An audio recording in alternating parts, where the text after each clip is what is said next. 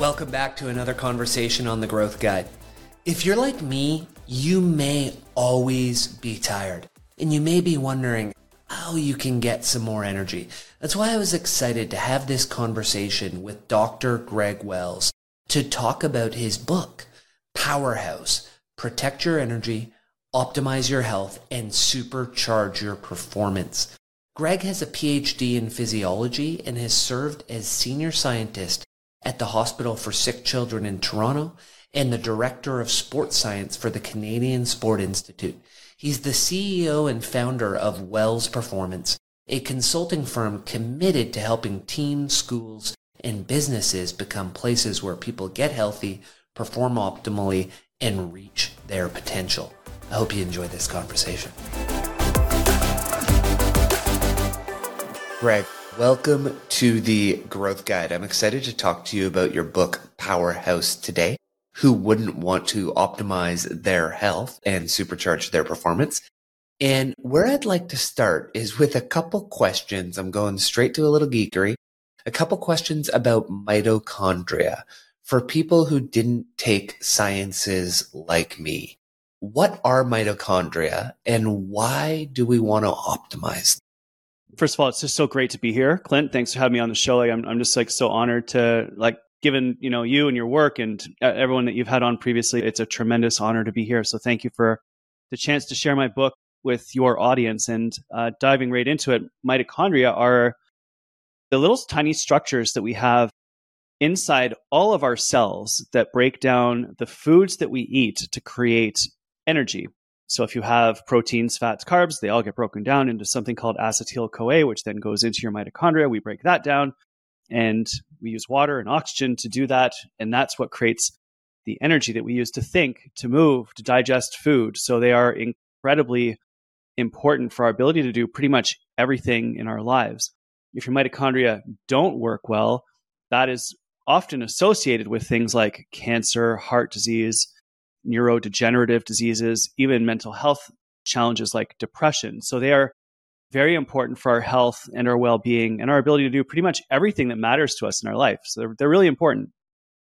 And you write that today's modern lifestyle and environment don't do our mitochondria any favor. Why is that?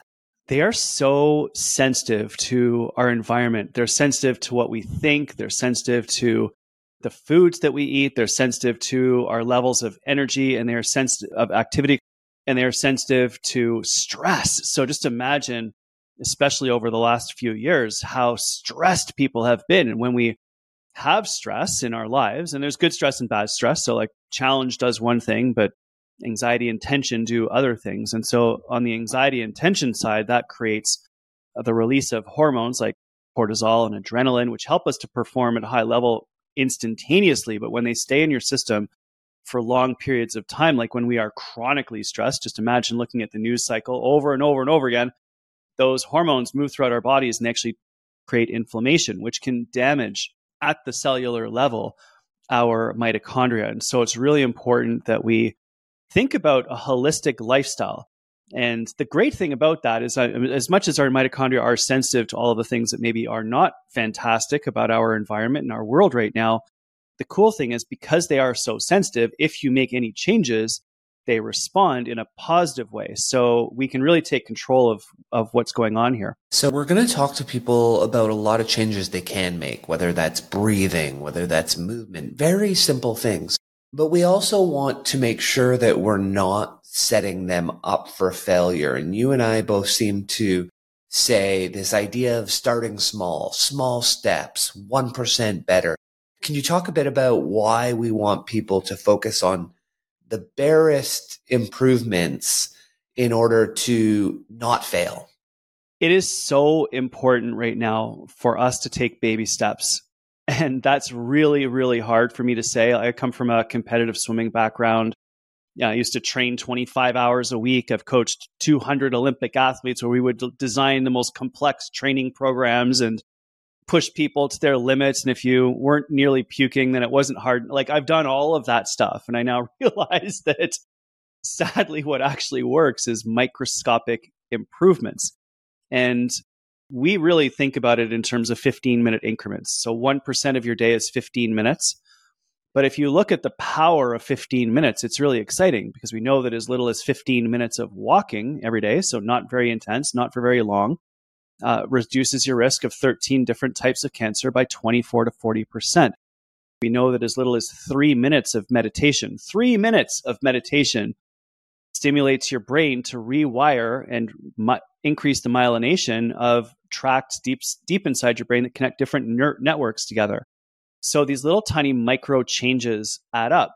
And it's great because they're achievable and we can do those in our busy lives. If I asked everyone on the show to go do 90-minute workouts every day, which is great for you, it would definitely help. But the number of people on your show listening to that would be like, yeah, not happening. I've got a job and a family. I don't know what you've got going on in your life. But so I ask people to do the smallest thing that they can possibly do and then probably cut it in half and then do that. And that is something that is achievable, that is sustainable. And if you do that little tiny bit, which seems ridiculously easy, super simple, absolutely achievable, but you do it for 3 months, all of a sudden you're like, I think I can do a little bit more. And then you double it because that's so easy to do because it was so smart to begin with. And then that becomes successful. And the cool thing is that action leads to motivation. The more success that we have, the more motivated we become. So I want you to do as little as you possibly can because we're playing the long game here. We're not trying to get 6 weeks to a six pack or any of that nonsense, right? Like as much as that would be lovely. I want us to be talking in 6 years and be able to say, oh my gosh, I've made all of these improvements. I'm feeling so much better. I'm in the best shape of my life. I'm happier than I've ever been.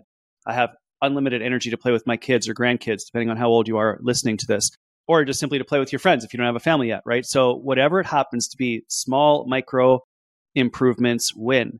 And in sports, we do little tiny things like, the angle of the goggles or the shape of the swimsuit on your hip or putting on booties to cover up the laces on your bike. Like these are little tiny things that when you add them all together, regardless of what sport you're doing, lead you to being better than everyone else over the long term. And that's what we were hoping for, is little tiny micro wins. That's the game. So whatever ideas you get from this show today, like pick the smallest one, do half of that, and then we'll talk again in a year. And I bet you're doing amazing, amazing things. I love it. Something you talked about there that's really relevant that I'd love to zone in on for people is the idea that too many people wait for motivation to take action, when in reality, it's the action that creates the motivation. And now I'd heard that a number of times. Our friend Brad Stolberg says that. And now you quoted, there was some scientific research that shows that it's the action that leads to the motivation. Similar to like, none of us want to get up at 5 o'clock in the morning and go to the gym. It's not like, oh yeah, that's going to be great. But when you get in the gym, you think to yourself, damn, I'm happy I'm in the gym. Oh yeah. So what is that there, Greg? So Dr. Robin Henley Defoe, who is a psychologist that I work with, who's amazing, described it like this. She said, motivation is the part of you that sets the alarm to wake up in the morning, and discipline gets up and out of bed. And they are two completely separate things. And so focusing in on the disciplines, the routines, the rituals, the quote that you have behind you on the wall, we are what we repeatedly do. Excellence then is not an act, but a habit. Like these practices, the practice of starting, the practice of putting on your shoes, the practice of going for a short walk, the practice of calling a friend, the practice of putting away your phone so that you can meditate, practice of getting out your journal at night to do a few notes on what went well during the day and where you might need a little bit more support. It's those practices that change our lives. And the more of those that you do, the easier everything else becomes.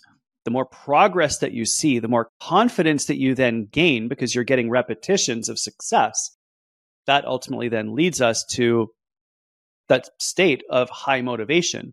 And a couple times we've mentioned the word, fail. We don't want to fail. We don't want to set people up for failure. The other major shift is to think of failure as information. Think of failure as like a really great thing. Like when I was working with Olympic athletes, we would very rarely seek out competitions where we would go and be the best ones there. you always want to go to a competition where there's someone else there who's better than you, because you don't discover where things are not working when you're winning.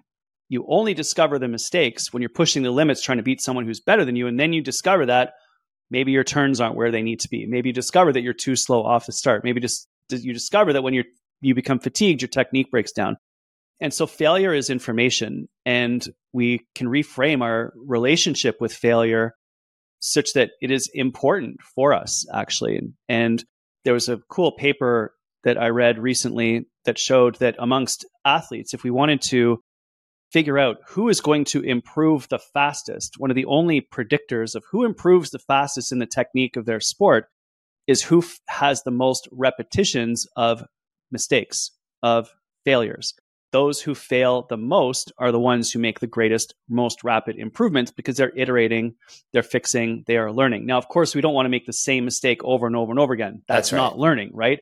But when we make a mistake, you're like, what happened there? And we learn from it and move on. And this isn't just in sports. If you read Steve Jobs' biography by Walter Isaacson, you can see that the fundamental shift that he made from his first round at Apple when things did not go well through when he was at Pixar, then back at Apple, was the discovery that when you make a mistake, you can learn from it and move on. That wasn't happening early on in his career. It was later on in his career. And that obviously changed the trajectory of where he was able to go in his life.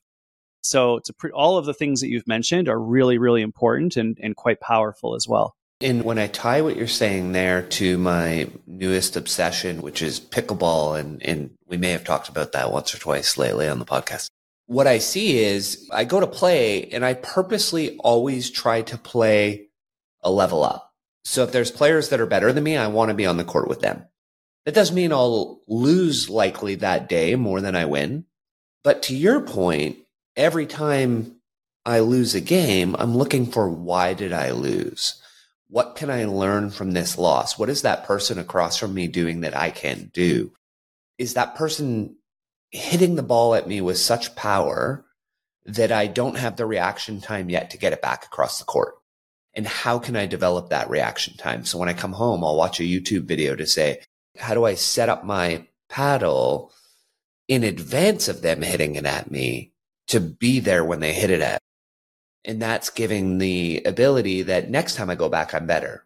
And then if there aren't those players there that day that are that level up, oh, heck, I've won 80 to 90% of my games that day against people a week before who would have beat me. And so that just desire to improve, I think you have to seek out those people that are going to beat you. It really does help to test yourself and consider competition or performance as opportunities to test yourself. And if it's in sports or physical activities, fabulous. That's going to elevate many different aspects of your body and your mind.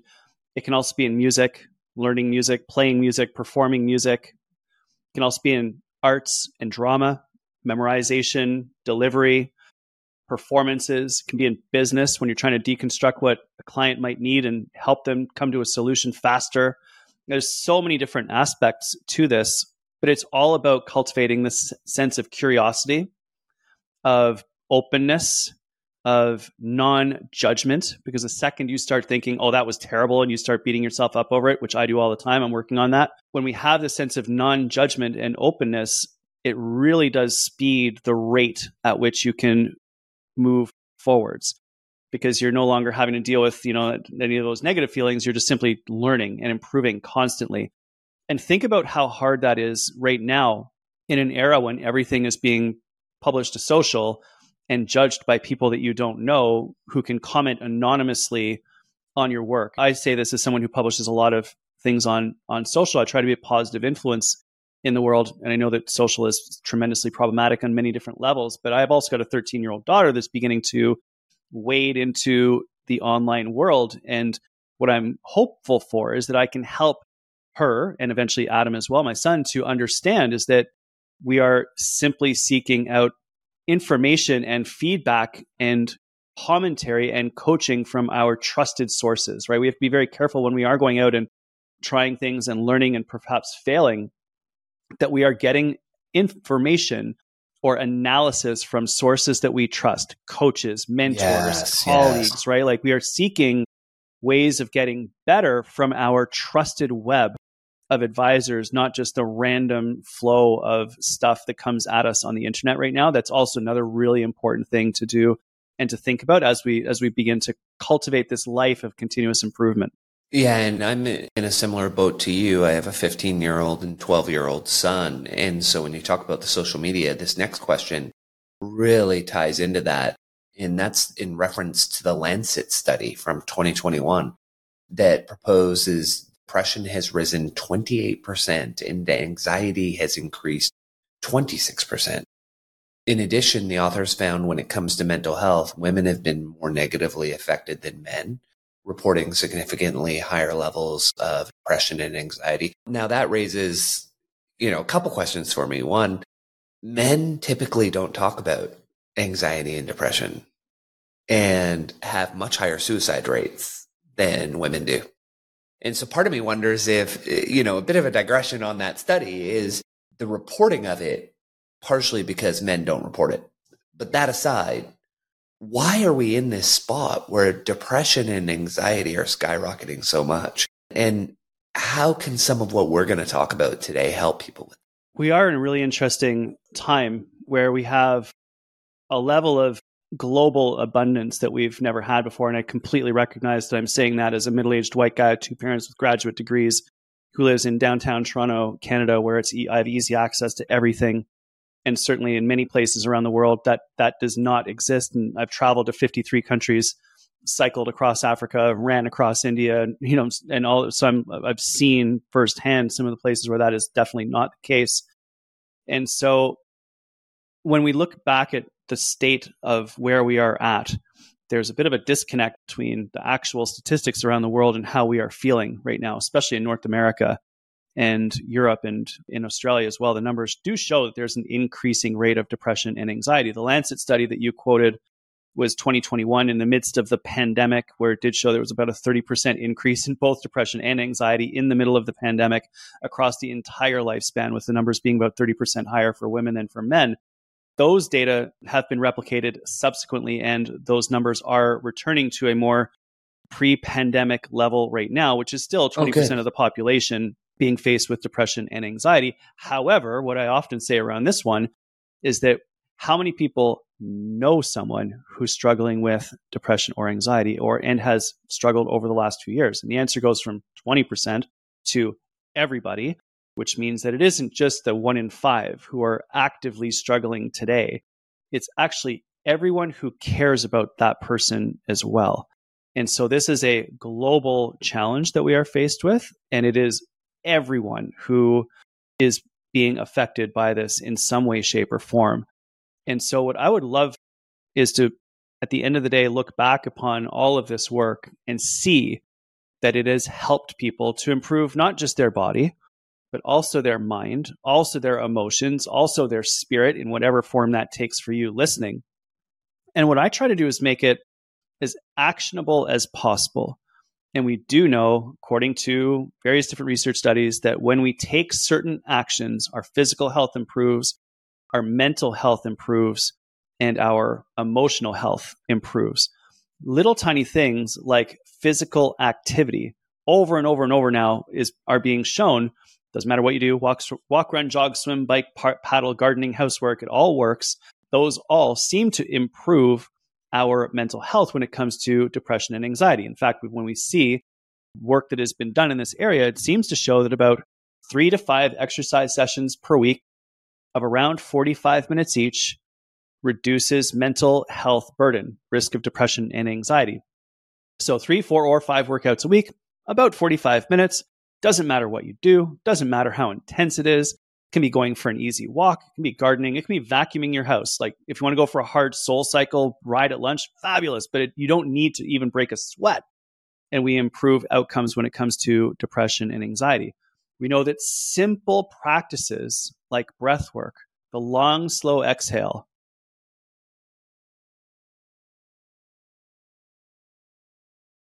decreases tension, decreases anxiety. And that's instantaneously accessible to us. We are also learning that the foods that we eat impact our mental health. with foods that are highly processed, high in sugars and trans fats, damaging our mental health. Whereas when we eat the rainbow of fruits and vegetables, we actually see improvements in our mental health, probably through antioxidant and anti-inflammatory properties of those types of foods that we can eat. So although we are faced with a significant challenge around mental health, it's legit. It is extraordinarily difficult. It's very dark sometimes for people.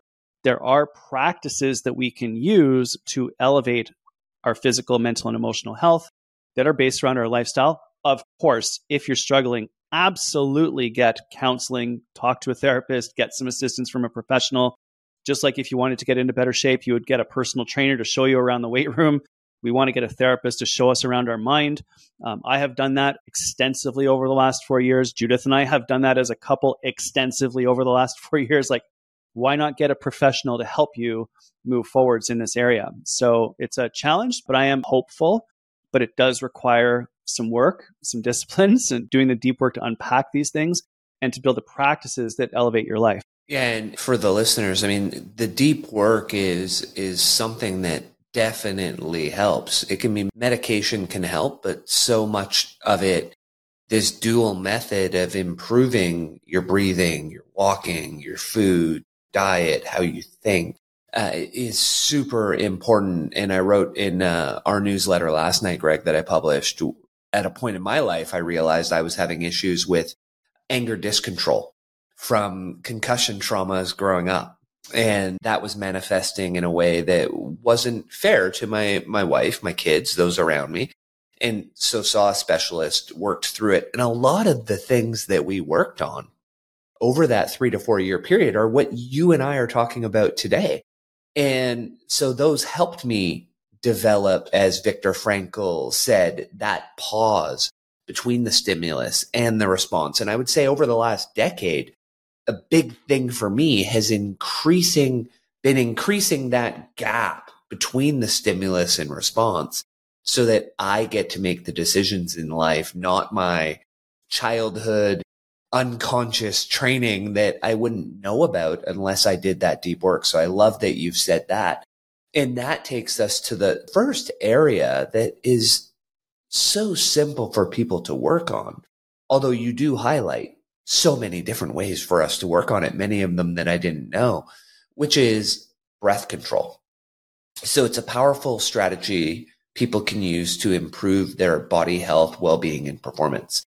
And you say controlling your breathing means deliberately changing your breathing frequency, volume, or a combination of both.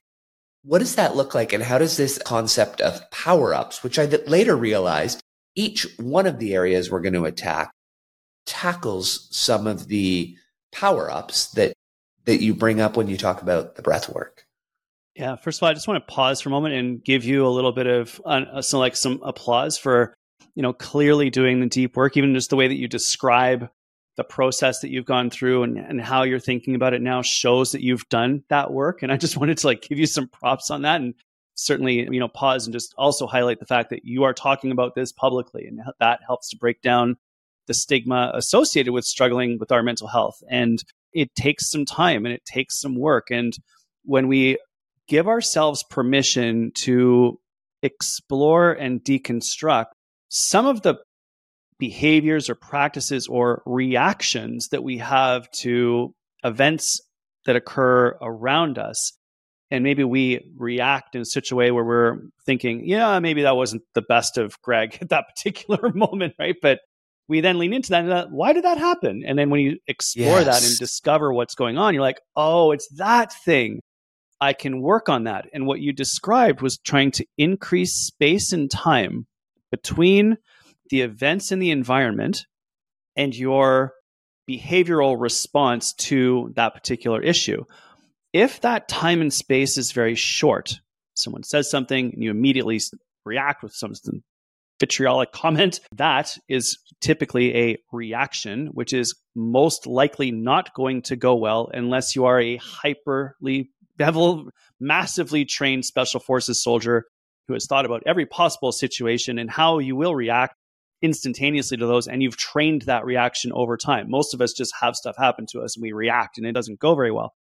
And what the special forces soldiers and police officers and SWAT team members who I've spoken to and thought about this with have all said, the more time and space that you can create between stimulus and response, the more likely it is that you are going to respond, not react.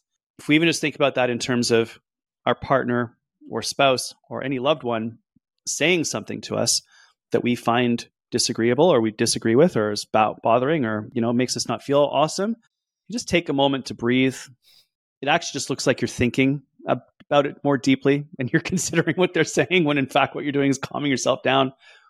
That little tiny breath, that little pause gives you just enough time to respond rather than react. And that response is usually much better than the reaction, which leads us to the term responsibility, not responsibility. It's responsibility, your ability to respond to a situation. And that's the practice that elevates our responsibility to make sure, as often as possible, no one's going to be perfect, that we are doing our best for ourselves and we are doing our best for the people around us in a very difficult life. Life is challenging. We make mistakes. It's okay. We move on. We apologize. We take responsibility and we move forwards. Now, the beautiful thing about breath work, back to your question, is that breath work gives us that tactic that we can use during the pause between stimulus and response to settle your nervous system almost instantaneously to get out of a sympathetic stress activation zone into a parasympathetic, more relaxed state where you can actually think. When we are in a stressed state, we typically operate in a beta brainwave mode, highly activated, great for getting stuff done, but terrible in terms of our ability to respond strategically to a situation. That little breath, the breathwork practices, some of which I'll describe in a moment, help us to get into parasympathetic, more relaxed, where you can access alpha brainwave states, which enable planning, reflection, deconstruction, strategic thinking, and learning. I might have repeated a couple of those. Sorry about that. And that's where we want to be. And it can happen almost instantaneously. Dr. Robin Henley-Defoe, my colleague, who I reference quite often because she's so awesome, describes one of those breathwork practices as the birthday candle breath. Just imagine that you're sitting around the table. Everyone sings you happy birthday. They put a cake in front of you. There's lots of candles, and you just take that deep breath in and you blow out all those candles, right? That's something that just instantaneously settles your physiology and your psychology. My friends who are firefighters often describe a practice called box breathing, which is simply the birthday candle breath spread out over time, where you can do 4 seconds in, 4 seconds hold, 4 seconds out, 4 seconds hold. And you can repeat that cycle almost indefinitely. I do that quite often in meetings when I am bored out of my mind because I don't like meetings.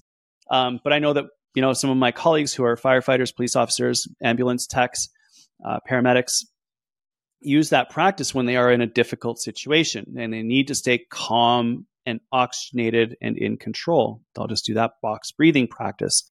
And of course, there's more advanced ones like the breath of fire, which you can, do to heat your body up. And there's many different breathwork practices. And we describe many of those in the book, Powerhouse. I've been using an app called Othership, which leads you through breathwork practices aligned with music, which is amazing. You can check that out. I think it's othership.us. And there's loads there, but it's a cool practice basically around increasing space and times that you can respond instead of react. Does it also take you through holotropic breathwork? Yes, and the beautiful thing about holotropic breathwork, which it requires significant amount of practice, and I would encourage you to do that with someone who knows how to lead someone through that, because your brain can go to interesting places. Simply put, for people listening, it basically feels like you're on acid. I've never done acid or LSD. I have no idea, but I imagine that if I did take acid and had those sort of hallucinations or visualizations or powerful colors and experiences and change of perception, all of that can be accessed using breath work. I mean, there's a reason why breath is such a powerful part of yoga, meditation, You can create some pretty wild feelings inside your brain. Like I've had, felt like my head caught fire. Like there's some really weird stuff that I've experienced. So definitely do that with someone who's experienced, and it can be powerful and interesting, but you definitely want a tour guide on that one for sure. Greg, everyone tells you, oh, you'll get emotional, you'll cry, and I'm like, I never cry. I don't cry. I've only done it once. It was a guided session, like you said. I was bawling like a baby. Like, why am I crying? I hadn't cried that hard in my life, and it was like full body, just emotional, guttural release. It was insane. But so definitely powerful, just unbelievably powerful what the body can do simply through breath. Though, and similar to you, the one that I do pretty much all day, every day, is the box breathing, otherwise known as, a lot of people will refer to it as Navy SEALs breathing.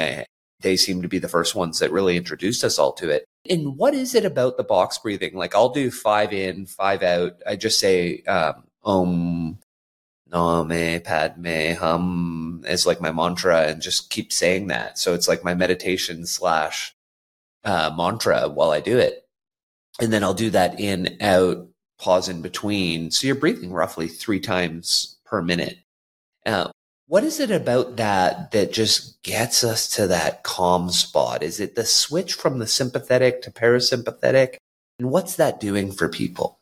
Oh my gosh, there's just so many little things. So earlier on, you mentioned when breathwork is basically just deliberately changing your pattern of breathing, either by changing the frequency of breaths, how fast you breathe, or the volume of breath, how deeply you are breathing.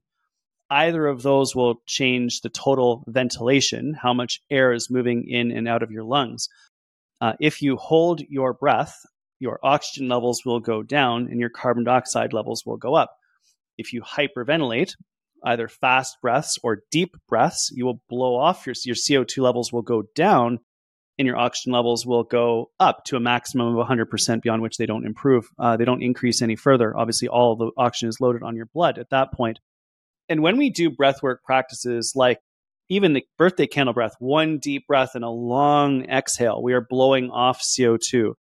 If we are doing box breathing, we are ensuring that we are stabilizing our oxygen levels. We're stabilizing our CO2 levels. We're making sure that we're taking enough air in and out of our lungs to exchange those 2 gases to make sure that our blood is then regulated, which then ensures that oxygen and CO2 are regulated in our brain and our muscles and our digestive tract even.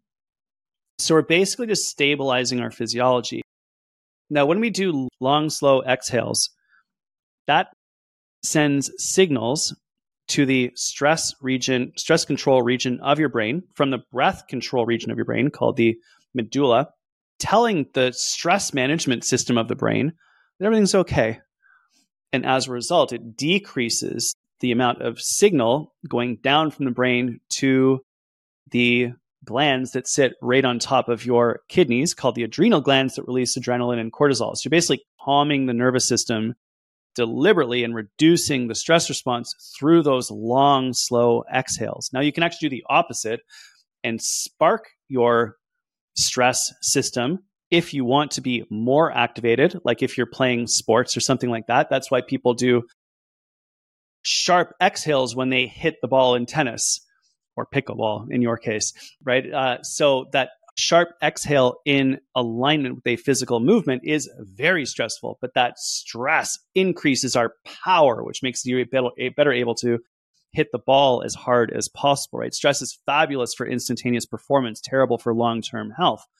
And so we want to alternate between moments of high performance, but then also moments of deep relaxation. And the challenge right now is that we are in a very activated state so much of our days because we are working, but then we check our email and then we look at social and then God forbid you check the news. It's just a relentless stream of activation. So our chances to practice, or I shouldn't even say chances, installing practices throughout our day that give us a chance just to take that moment, take a breath, do 60 seconds of box breathing, really put you in a state where you can then be a leader, be someone who influences others in a positive way, helps other people, serves other people, enables you to get into a mental state where you are able to do your best work you can be the most creative, you can learn the most, you can solve the problems, right? So all of these practices are quite magical in their ability to do that and can really benefit us if we do them at the right time. The one that jumped out at me that I hadn't really done much of, and we all get tired. I'm on the West Coast, so we're recording 6:30 a.m. Sorry, buddy. You got up early for me on this one. Thank you. That's okay. Toronto's always the center. We know that in Canada, right? Right. So I did live in Toronto for 2 years, so I do quite like it. And I did live in the West for the last couple of years, so I get it. Oh, but anyway, okay. Appreciate it. Yeah. Love it. So you talk about the idea to kind of wake up and get that focus back, this idea of alternate nostril breathing. How do I do that? Like, what does that look like? Can you take us through a little guided alternate nostril breath work? Yeah, sure. So many practices can help you to calm down, but some other practices can actually help us to get fired up. This is a great one to do in the morning. If you're just maybe sitting for a minute and you just like notice that you're struggling a little bit, and you just want to bring some activity into your brain. In addition to the three W's of every morning, you wake up, have some water, and go for a walk, right? The 3 W's. And then after that, you sit down to do some breath work, right? And basically the way that this works is that you will inhale through one nostril and exhale through the other nostril a few times, and then switch directions. And one nostril will be more open than the other. So when you do this for extended periods of time, you'll actually notice that one nostril will change its openness over time. And so if we just simply you can almost like take your pinky and your thumb on either side of your nose. And let's just say that it's your right hand. So your right hand is underneath, it's sort of like by your mouth. Your right thumb is on your right nostril. Your right pinky is then on your left nostril. And what we'll do is just keep your hand off your nose for a moment. We'll exhale completely.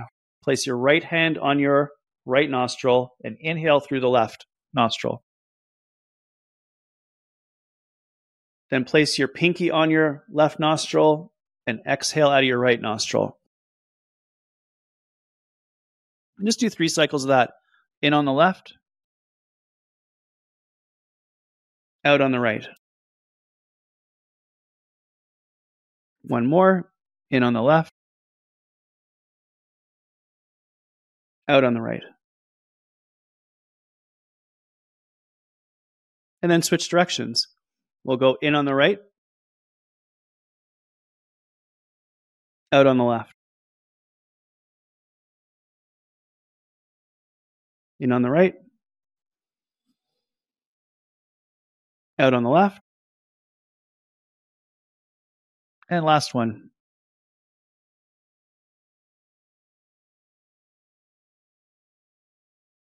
Now, in addition to just getting you to breathe deeply, which is cool, what you will probably notice is that you actually have to think about that. So it almost by default means that you are being mindful, right? Like it requires some concentration.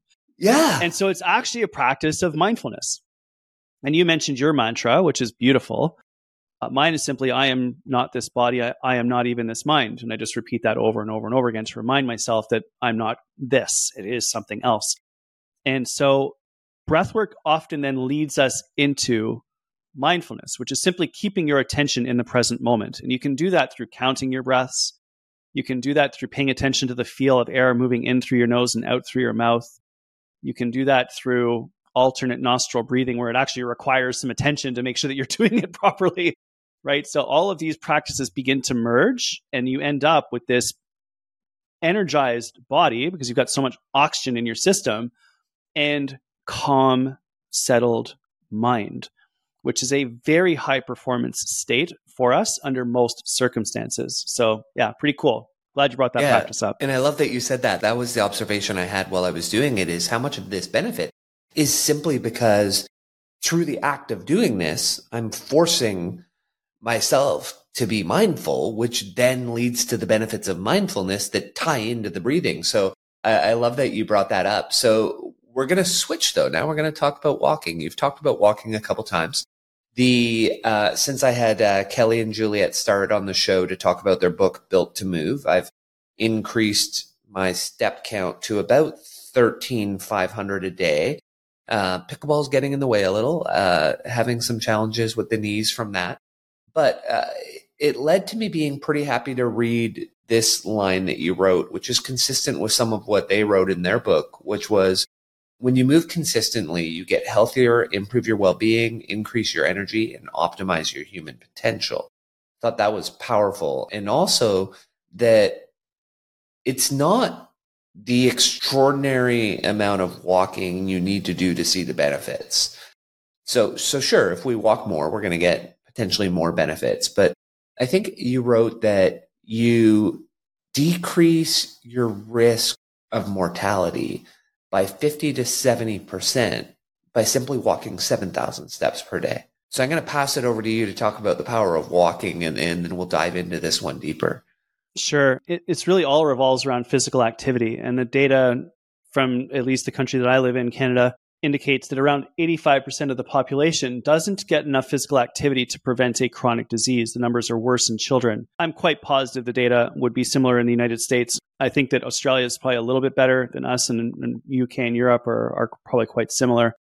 And the game then is just to increase our general habitual physical activity levels. And where I used to say like you had to hit heart rate zones, I now couldn't care less. All I want you to do is to move your body in any way, shape, or form, because 85% of us aren't even doing that, right? So we're starting to simply move in any way you want, whatever you love. So if it happens to be walking, spectacular. I'm super into walking right now. I do some phone calls while I walk. I listen to podcasts, listen to music.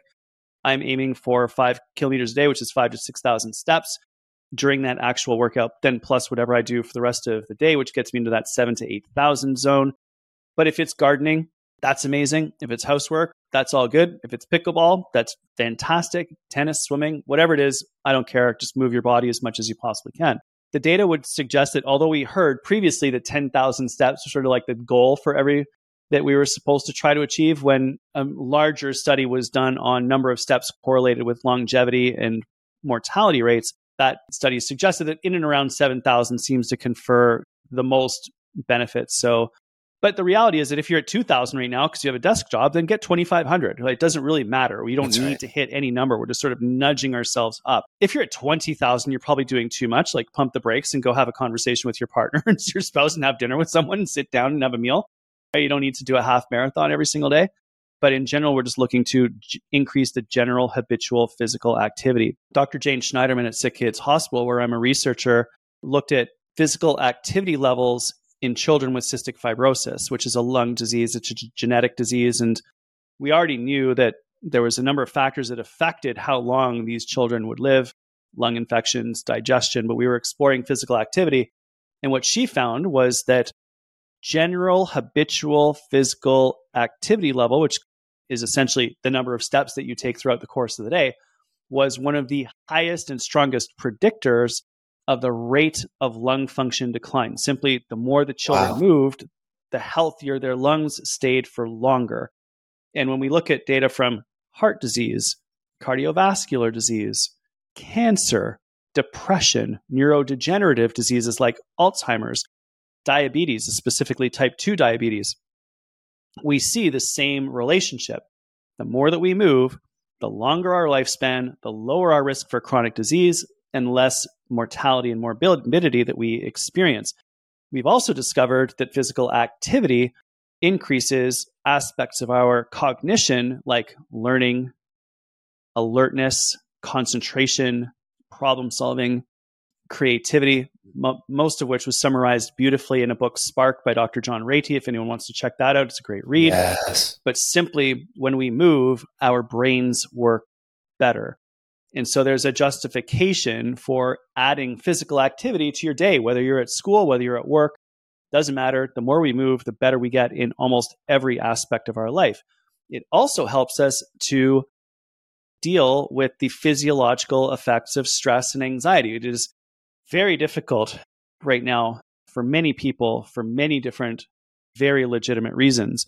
And we experience stress, which dumps cortisol and adrenaline into our bodies, which is great for running and fighting. But in our world right now, you can't just punch someone and then run away. We're not allowed to do that. We still have to engage with the situation without having that type of a reaction, which might have served us 10,000 years ago, but definitely does not right now.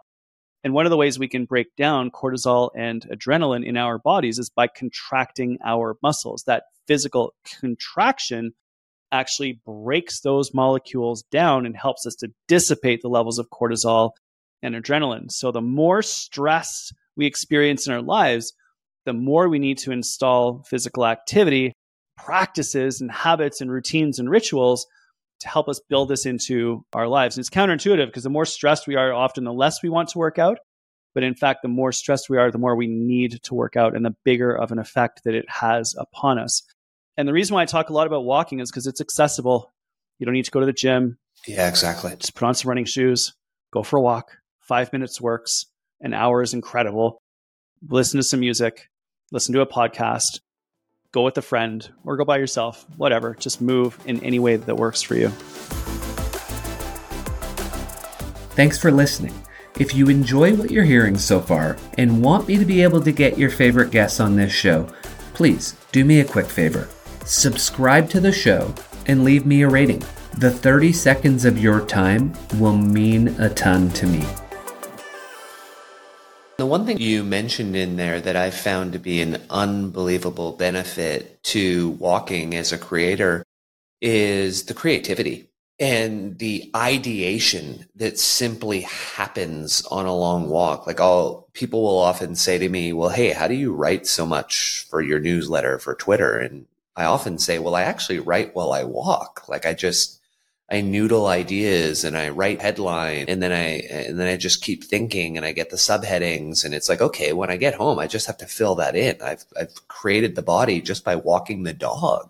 And so for you, is creativity something you really see spike up when you're doing more walking? I love that, by the way. And I also write as I walk. Okay. And so we describe it as taking some LSD. But in this term, it's actually long, slow distance, right? It's not the drug, although that works too. That's right. We can all microdose next year and record a podcast and see what happens. But LSD in my world is long, slow distance. So walk, jog, run, swim, bike, paddle. Any of those types of rhythmic, repetitive activities works wonders. Flow yoga also works. Funny enough, driving long distances also works. And what happens 100%. When you do those activities, because everyone just think like driving a long distance in the highway, your mind starts to wander. That's a creative state. It's called a theta brainwave state. It's very slow. You're about to fall asleep. So don't do that if you're driving. But just I say that because it's a state that most people can identify with. Will also happen in and around rhythmic water. So showers, waterfalls, those sorts of things. If there's a rhythmic pattern of water, it will drop you into the states. Why? There's a form of meditation in the Buddhist tradition where meditating next to a waterfall is practiced. And it's because it drops you into a theta brainwave state. So in order for us to enter a theta brainwaves, very, very slow, we can move ourselves in a rhythmic repetitive pattern. Let's just imagine it's going for a walk. And you will notice as you do that, if you leave your phone at home and don't look at your electronic devices and leave your watch, and don't worry, there's 100 other people around you that have their phones. If anything goes wrong, they can call someone for you. So you'll be fine without your phone for half an hour. And just go for a walk. And you will notice initially that your mind is active, the mind being sort of the chattery voices in your head. And after a while, they'll begin to settle and you'll notice thoughts coming and going. And even a little while thereafter, you will be able to relax into it such that you are not having active thoughts. You are not actively thinking about any one thing. You allow your mind to wander, and it goes in all sorts of different places. Sometimes it may come up with new ideas that are helpful. Other times it may come up with you replaying events from your past that may not serve you, and you just let them go, whether they're good or they're bad. We just let them go. And then you are in a theta brainwave state. And that is when you can access true creativity, because what's happening is two or more different regions of the brain will become active at the same time and join together through the deep white matter tracts of the brain. And that's why we put quote unquote 2 and 2 together. That's why we have these eureka moments where you see things in a different way. You come up with a new solution to an old problem. With love and respect, you're probably not going to come up with the major solution to the challenge that you are faced with in your life in your email inbox as you are responding to everybody else's requests of you. You are probably going to have that insight, the new lesson plan, the new flow of chords in music, the different way to approach a character in drama, the new package of products that you can bundle together into a solution for your clients. Whatever that magical combination is, that new solution to an old problem will probably pop into your head when you are in that theta brainwave state. In the shower in the morning, when you've closed your eyes, the water's going off your forehead and you just relax for a moment, you'll have that eureka moment. It might happen to you while you are out for a long walk. It is also why I think so many people in business are getting away from going out and playing golf as a way of socializing in business and getting out onto the bike and cycling. The number of cyclists in business situations is exploding. And that's because when you're out for a long bike ride with people, your mind settles because you're doing that rhythmic, repetitive activity, slightly cardiovascular in nature. You are in nature and you enter into a theta brainwave state where you have these incredible creative ideas pop into your brain, which you can then chat about with your colleagues while you're out on the bike. It's a different approach. It leads to some extraordinarily valuable insights, valuable in terms of service, right? Like you come up with these great new ideas, which you can then use to elevate the positive impact that you can have in the world at whatever it is that you're great at. And those ideas pop into our brain when we are doing these activities, which we do not normally associate with being quote unquote productive, right? Productivity is just like typing on a keyboard or something like that, where this is just going for a walk and ideating. But that's where you're going to come up with those new solutions to an old problem. So please give yourself permission to do that. Even if it's only once a week, like Sunday morning, go for a walk by yourself, leave your phone at home, take that half hour, take that hour for you. If you can build it into other aspects of your week, that's awesome as well. But little tiny things here and there will make a difference.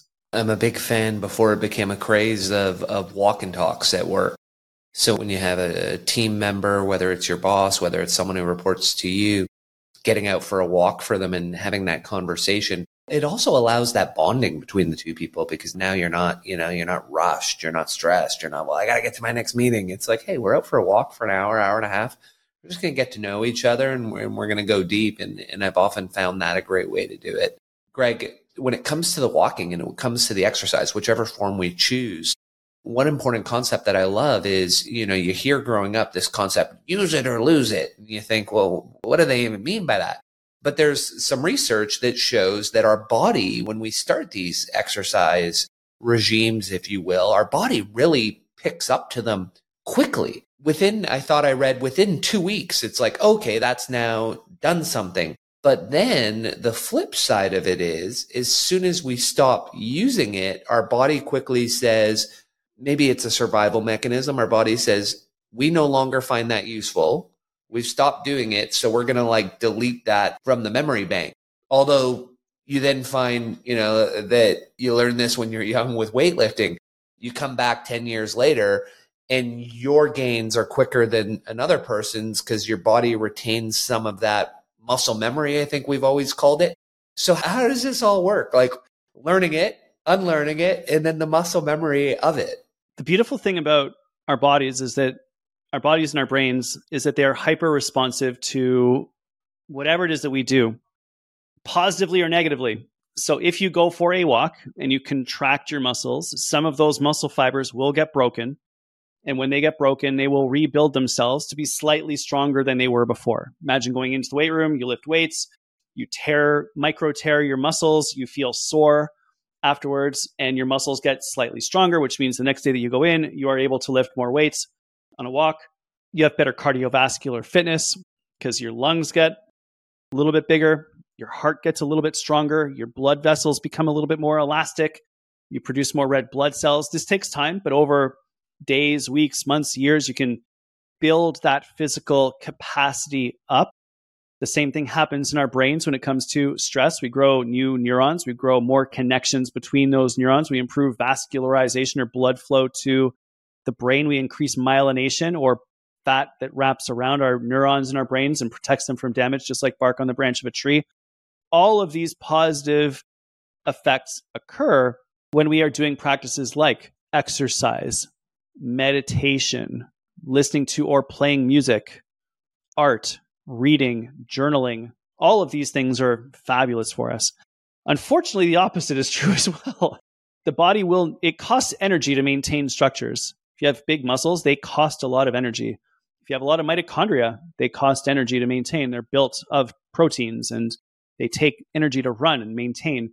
Similarly with brain cells, they cost an enormous amount of energy in order to run and to maintain. So when the body notices that you are not using them, let's say that you are sitting around for 3 days, not exercising, your body's like, oh, we're not moving anymore. Fair enough. We'll get rid of some of these muscles that you clearly don't need and use the protein for something else.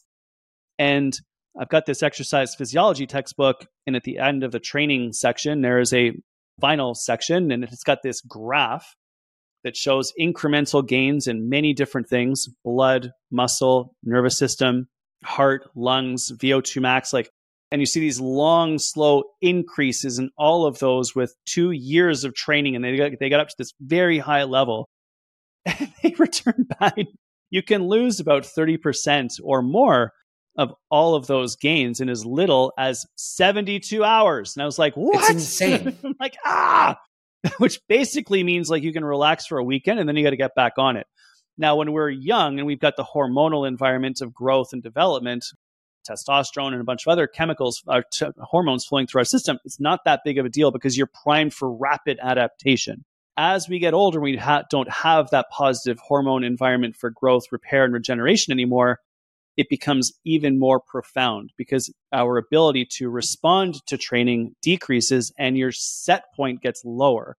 So consistency matters more and more and more the older that we get, or the higher that you want to end up on the athletic or psychological or cognitive performance spectrum. So really that's what's going on. And that's the whole idea behind use it or lose it. So in addition to, the 1% principle that we talked about at the beginning, the other principle that maybe is a great place for us to sort of put a bow on all of our discussions around is consistency. You don't need to do very much, but it really matters that we're consistent. And this comes from someone who used to be very much a weekend warrior. Sort of between my actual athlete days and where I am now, there was the weekend warrior Greg phase, whereas now I'm very much interested. I would much rather go for a 15-minute walk every single day than do a 6-hour bike ride on the weekend. So that consistency matched with that 1% is really the combination that almost guarantees success, whether that's your mindset, whether that's your physiology, whether that's your emotional regulation. That's the magic. Consistent practices over a long period of time almost always win. Yeah, it's hard. It's hard to lose when you take that mindset. And a number of times in the conversation, Greg, we've talked about stress. And so many young people will say in the workplace, well, I don't want to be stressed. I don't want to be stressed. I like to say, well, wait a second. Let's break out the York-Dodson curve. You do want to be stressed a little. You never want to not be stressed. You want to have enough stress that it's motivating you, but not so much stress that it's completely shutting you down. How does that tie to this concept? You called it mitohermesis. I might be totally wrong with that. No, good. I'm trying to tie those two together: mitohermesis and York-Dodson curve. Am I way off base on that, or is there a tie-in? Okay. Yeah. So let's talk about the Yerkes-Dodson law from 1908. So it's a foundational. It that old? It is that old. I did not know that. I thought that was like 1990.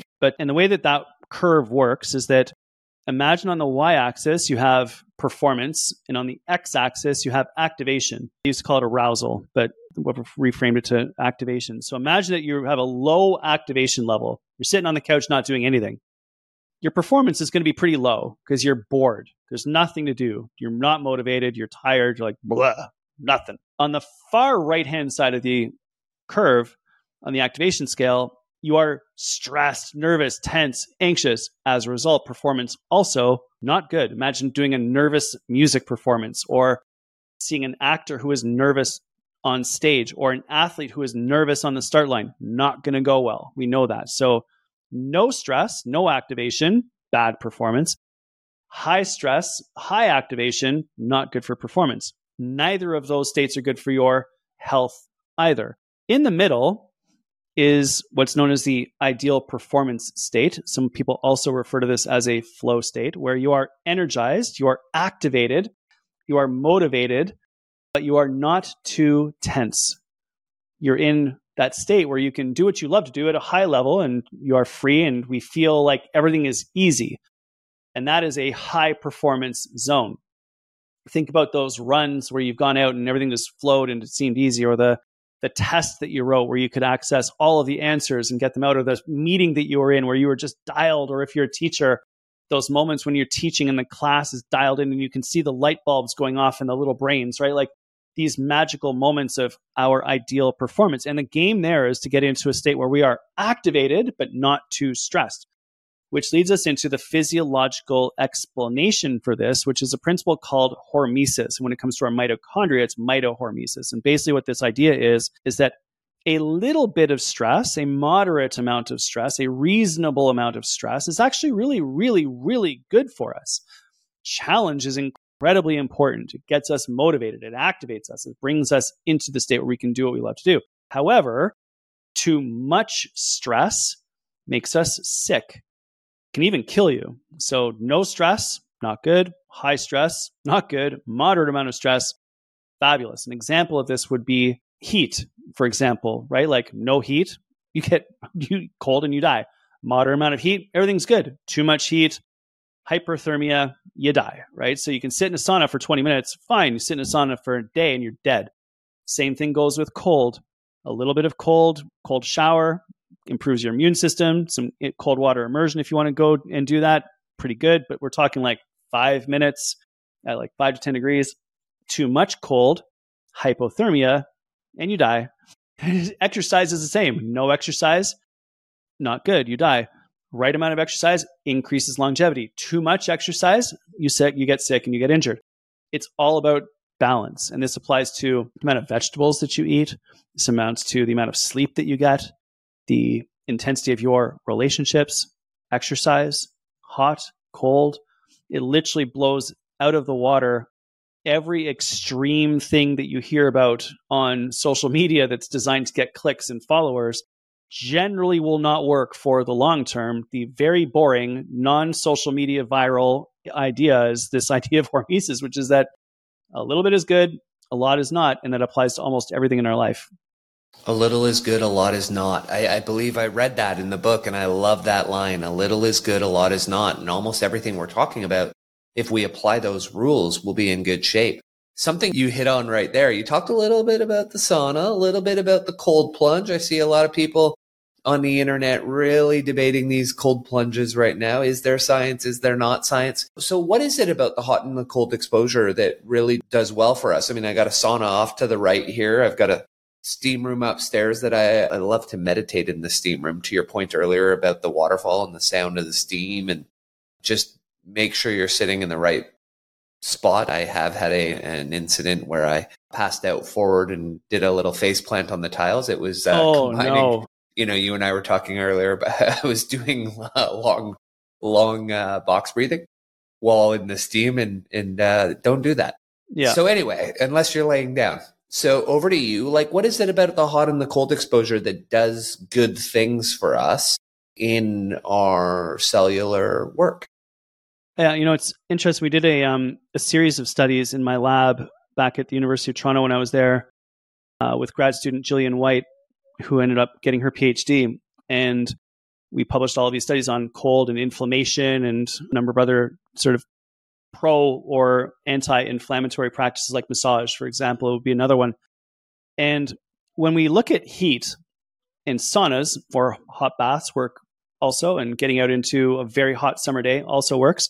Essentially, when we do heat exposure, that triggers the release of a molecule in our bodies called a heat shock protein, which then circulates around your body and, generally speaking, works to improve your cardiovascular system, which is your arteries and veins and capillary beds. So that improves your ability to deliver oxygen to tissues throughout your body. So we say that heat's really good for your cardiovascular system. But again, a little bit is good, a lot is not. So, 3 saunas a week, 3 hot baths a week, 10 to 20 minutes, just enough to make you sweat is right where we want to be with that one. Of course, you can do a little bit more with training, but in general, 3 hot baths a week, 3 saunas a week, and you're going to get 80 to 90% of those benefits, the point of sweating, and that's all that you need to do. When it comes to cold water immersion, then we are looking at decreasing body temperature. And what we have found on that one is that it doesn't really affect, and people are going to lose their minds when I say this, but in our lab, we found it didn't really change inflammatory markers. When everyone says cold reduces inflammation, I actually don't know if it does. Our data does It certainly doesn't support that. We've also shown that if it gets too cold, your inflammatory markers go up. Similarly, if you are in the cold water for too long, your inflammatory markers go up. But what we do see consistently with cold water immersion and cryotherapy chambers as well is that there is a decrease in the activity of the sympathetic nervous system and an increased activity in the parasympathetic rest and recover system. So, for example, when I do cold water immersion, my heart rate will drop 30 to 40 beats relative to what I was doing right before I got into the cold water. So I use it as a mental health practice rather than an anti-inflammatory practice per se, which is I know what a lot of people are using it for. I think that there's probably something there, but we don't really know, and we need to tease that out a little bit better. So simply what we say is that heat is great for your cardiovascular system, whereas cold is really good for your nervous system. If you want to get those benefits of anti-inflammation, then we recommend eating the rainbow of fruits and vegetables, because every one of those different colors is there as a result of polyphenols and flavonoids and compounds that go into your body and scrape out oxidation and inflammatory damage. So we use nutrition as anti-inflammation, cold for helping your nervous system to recover and regenerate, and heat for the cardiovascular system. But again, with all of this, we want extraordinarily large amounts of moderation. So everything in moderation, even moderation. But no, I'm just kidding. But we just want to, 3 times a week, 10 minutes of heat, 30 seconds cold shower, maybe 3 times a week in cold water, 1 to 2 minutes at a time, so like 5 to 6 minutes total for an entire week. Like, we are not doing much. We are just doing a little bit. We are sprinkling it throughout our lives to help us to repair, recover, and regenerate in a very reasonable way. If anyone wants to dig into this, like really dig into it and really read all the science about it, Dr. Rhonda Patrick has written a very good sequence of information on her website on hot sauna use. So just search Dr. Rhonda Patrick sauna, and she has also done a great review on cold water immersion. So again, just do Dr. Rhonda Patrick cold, and you will find both of those resources for free on her website. You can read extensively about all of the research on that. And she, I think, has nailed it in terms of her analysis. I think she is actually quite correct in the way that she has interpreted that information. So we've gone pretty far and wide now through the book on a number of topics. When it comes to thriving, Greg, what are 1 or 2 things that you want to see people adopt in their life that, let's Pareto principle it? What are 2 or 3 things that 20% effort and we're going to see 80% results for thriving in our lives? When it comes to thriving, which is like getting out of languishing back into thriving, right? Like, I dug through all sorts of research trying to find out what's the key to us getting out of the state that we've been out of being stuck. And I found this really cool study that shows that the strength of your social connections is one of the strongest predictors of mortality and longevity, even stronger than quitting smoking, doing cardiac rehab after a heart attack, even stronger than physical activity, even stronger than quitting drinking. So your social connections are some of the most powerful keys to you living a long, healthy, thriving life. And over the last few years, for very good reason, in my opinion, we needed to maybe not be together as much as we wanted to be. And so now I'm strongly encouraging people to rebuild those in-person relationships. Make the phone calls, send the text messages, have the coffee dates, go for the walks, play the pickleball, have people over for dinner, whatever your comfort level is with all of that stuff right now. But we want to rebuild our relationships, rebuild our connections. And a simple idea that you can just break out a piece of paper and think about is, who are the 5 people that you want to spend more time with personally? And who are the 5 people that you want to spend more time with professionally?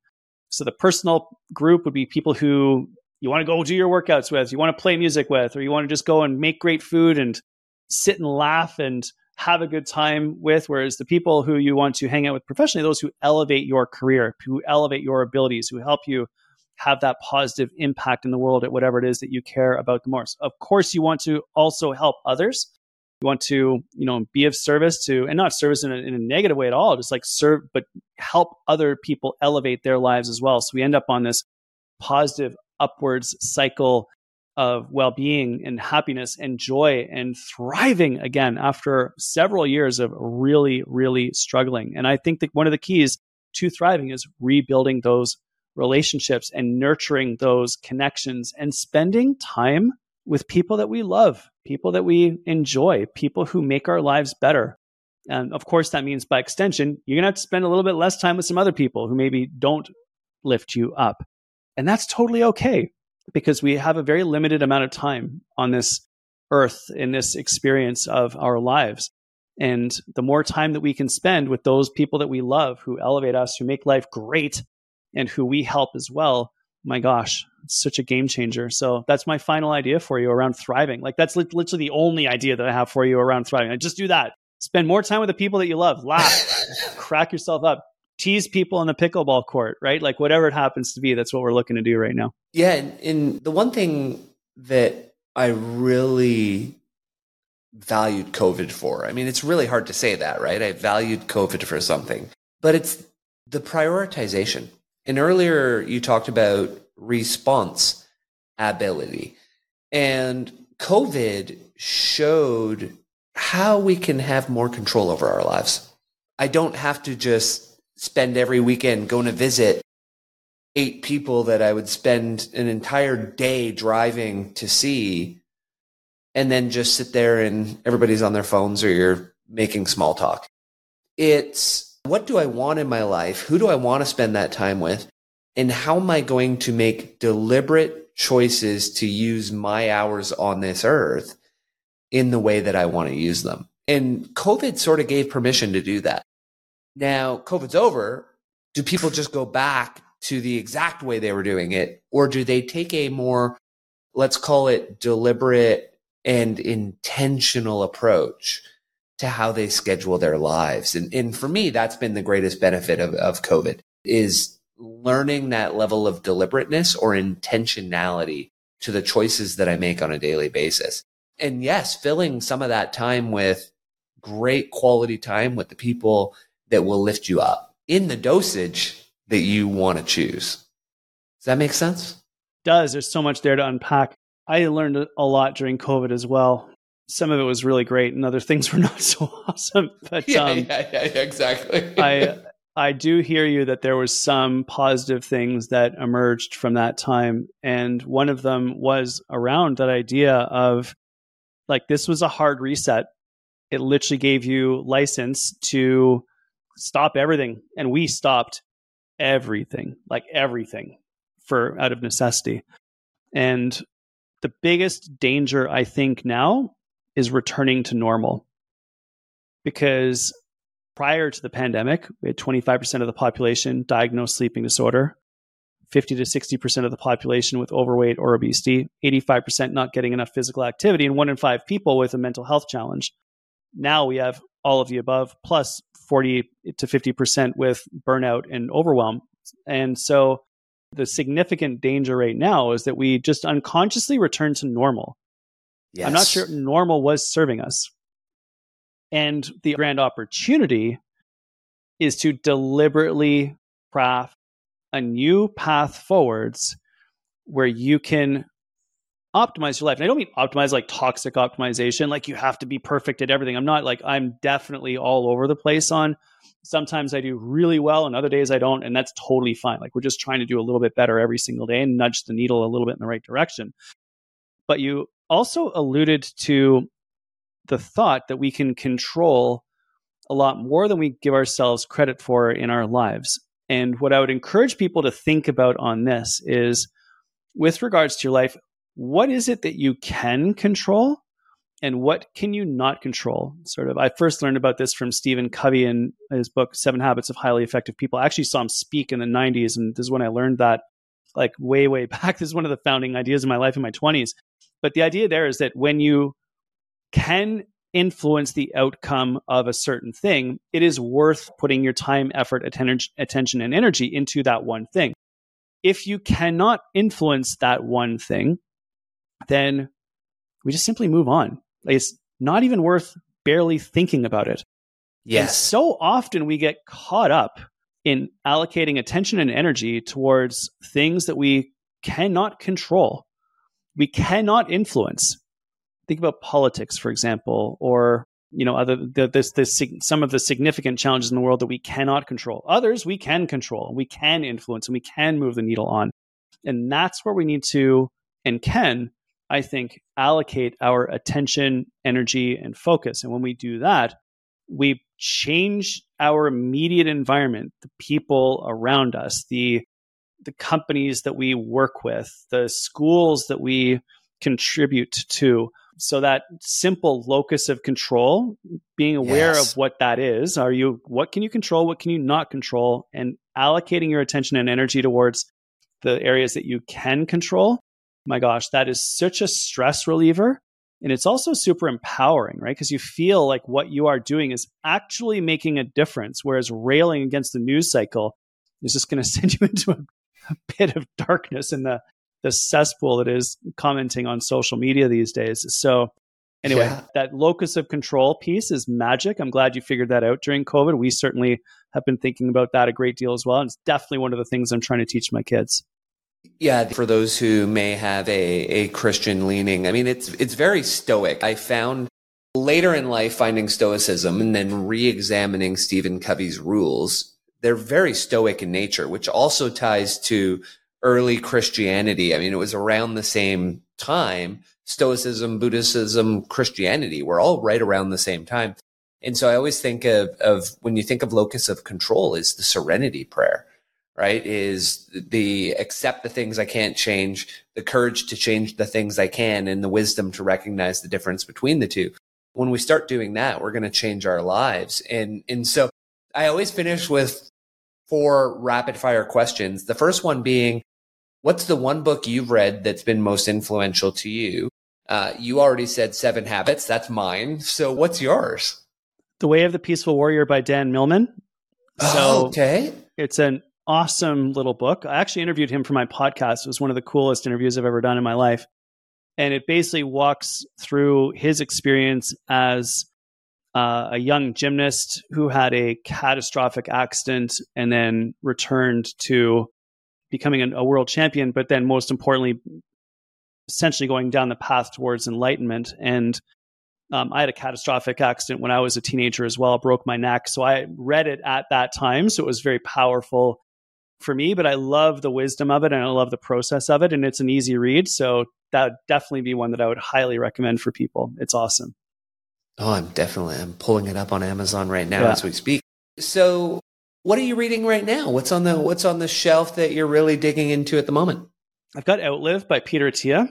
That's one that I'm digging into. So I alternate between like hardcore, like knowledge development stuff. So went for personal health and wellness. I'm reading Outlive by Dr. Peter Attia, and I'm reading Creativity Inc. by Ed Catmull, who was the director at Pixar.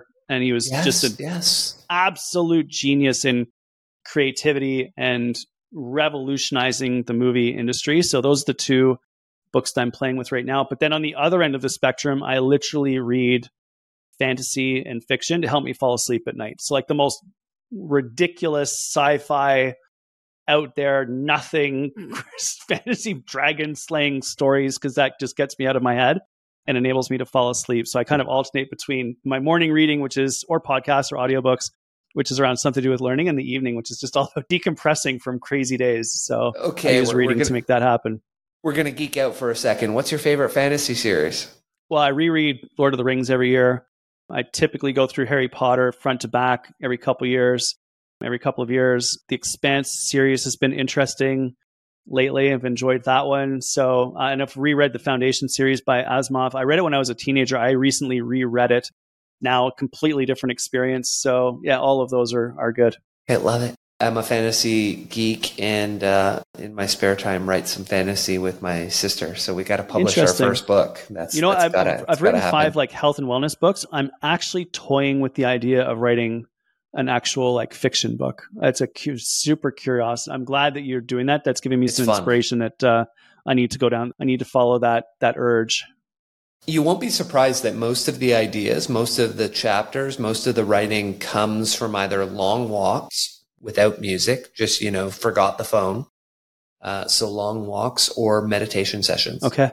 And Cool. so you're just sitting there and all of a sudden an idea comes up and it's like, oh, let me just explore that for the rest of this walk. And you Nice. come and I'm just like firing, because I write with my sister. So I'm just firing her voice notes. I'm like, here's the next chapter. Yeah. And then she'll write it. It's just such a fun experience. Cool. What's one thing that Dr. Greg has spent less than $1,000 on in the last 24 months that you've thought, I wish I'd bought this sooner? A foam rolling kit, to be honest with you. Yeah, there you go. And I've got one. I should go find. I'll send it over to you so you can include it in the show notes. It's basically like there's one small foam roller for your feet. There's a slightly larger one that's really hard for your quads. And then there's a big soft one for your spine. And I think it was like a couple $100. I bought it at the start of COVID. And it is, as someone who's entering, like former athlete who's done a lot of damage to his body over the years, it is like gold when you roll everything out. And you find, you mentioned crying during breath work. Like I cry when I foam roll because it physically hurts, but for some reason it brings out like waves of emotional trauma. Yeah. Like, oh my God, my quads. So, and God forbid I dig into my calves. That's even worse. So yeah, the foam rollers have been a game changer. It's like there's a level of sadism and masochism to a foam roller. Like there's some, like it hurts, but in such a good way. But it's like, I don't want to do it, but I do. Yeah. And I was in the gym and I had it on my calves, sitting on my butt, and my feet were up and my calf was resting on the foam roller.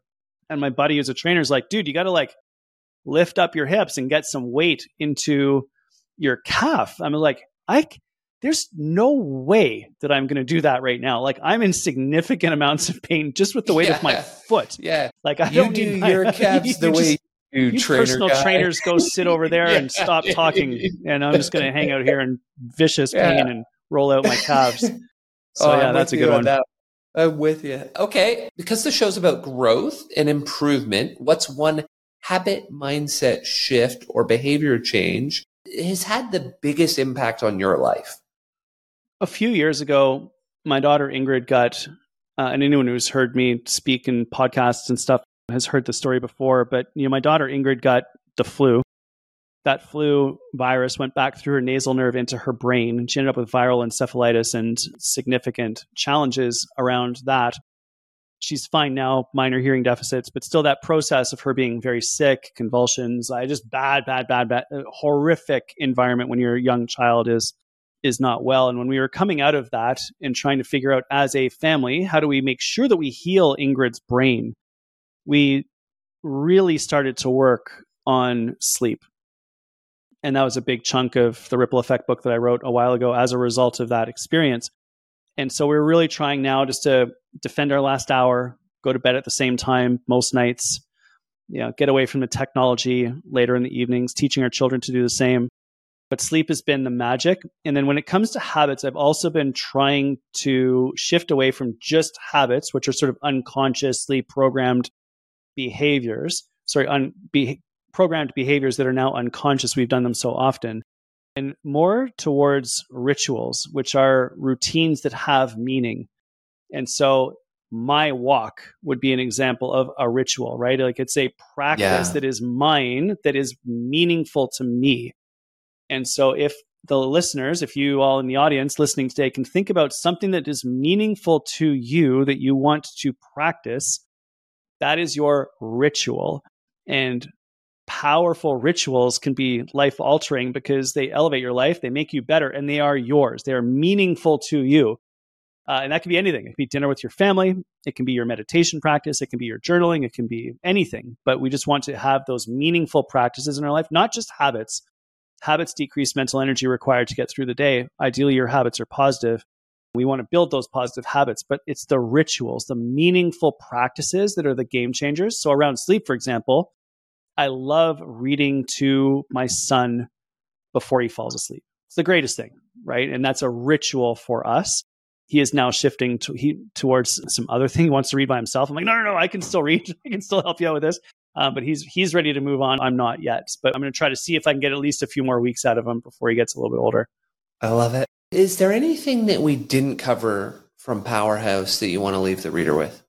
Honestly, it's just literally about energy. The whole book was about energy. I wrote it because when I was looking around, I noticed people were tired, they were burned out, they were fatigued, they were stressed. And the answer to that is more energy, and not in more energy in a negative way or in a like you can do better type way. It's just simply like letting people know that there are little things that they can do to feel better. And doesn't matter where you are, doesn't matter how you feel right now. And I know so many people are really struggling. And I just hope that by practicing these little tiny things that people feel a little bit better. And as dark as it may be right now, there is light at the end of the tunnel, even if you can't see it at the moment. But just do one little tiny thing, 60 seconds, 30 seconds, even just a flash of mindset that sparks you in any way, and you'll end up going in the right direction. And I celebrate everyone for even thinking about it, much less even doing it. That sounds like something you might be interested in. You want to pick up the book? I would be deeply honored and grateful to help point you in the right direction. And where can people find you?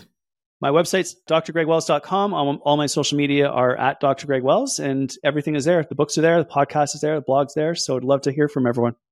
Love it. Thank you for joining me today. It was a wonderful conversation together. Wasn't that fun? I loved that. Yeah. That was so great. Thank you so much for having me on the show. It's a huge honor. Cheers. If you like the podcast, you'll love our new newsletter, The Growth Guide. Every Thursday, straight to your inbox, with the goal to help you be better, achieve more, and become financially free. Check it out at our website, thegrowth.guide. Subscribe and learn more.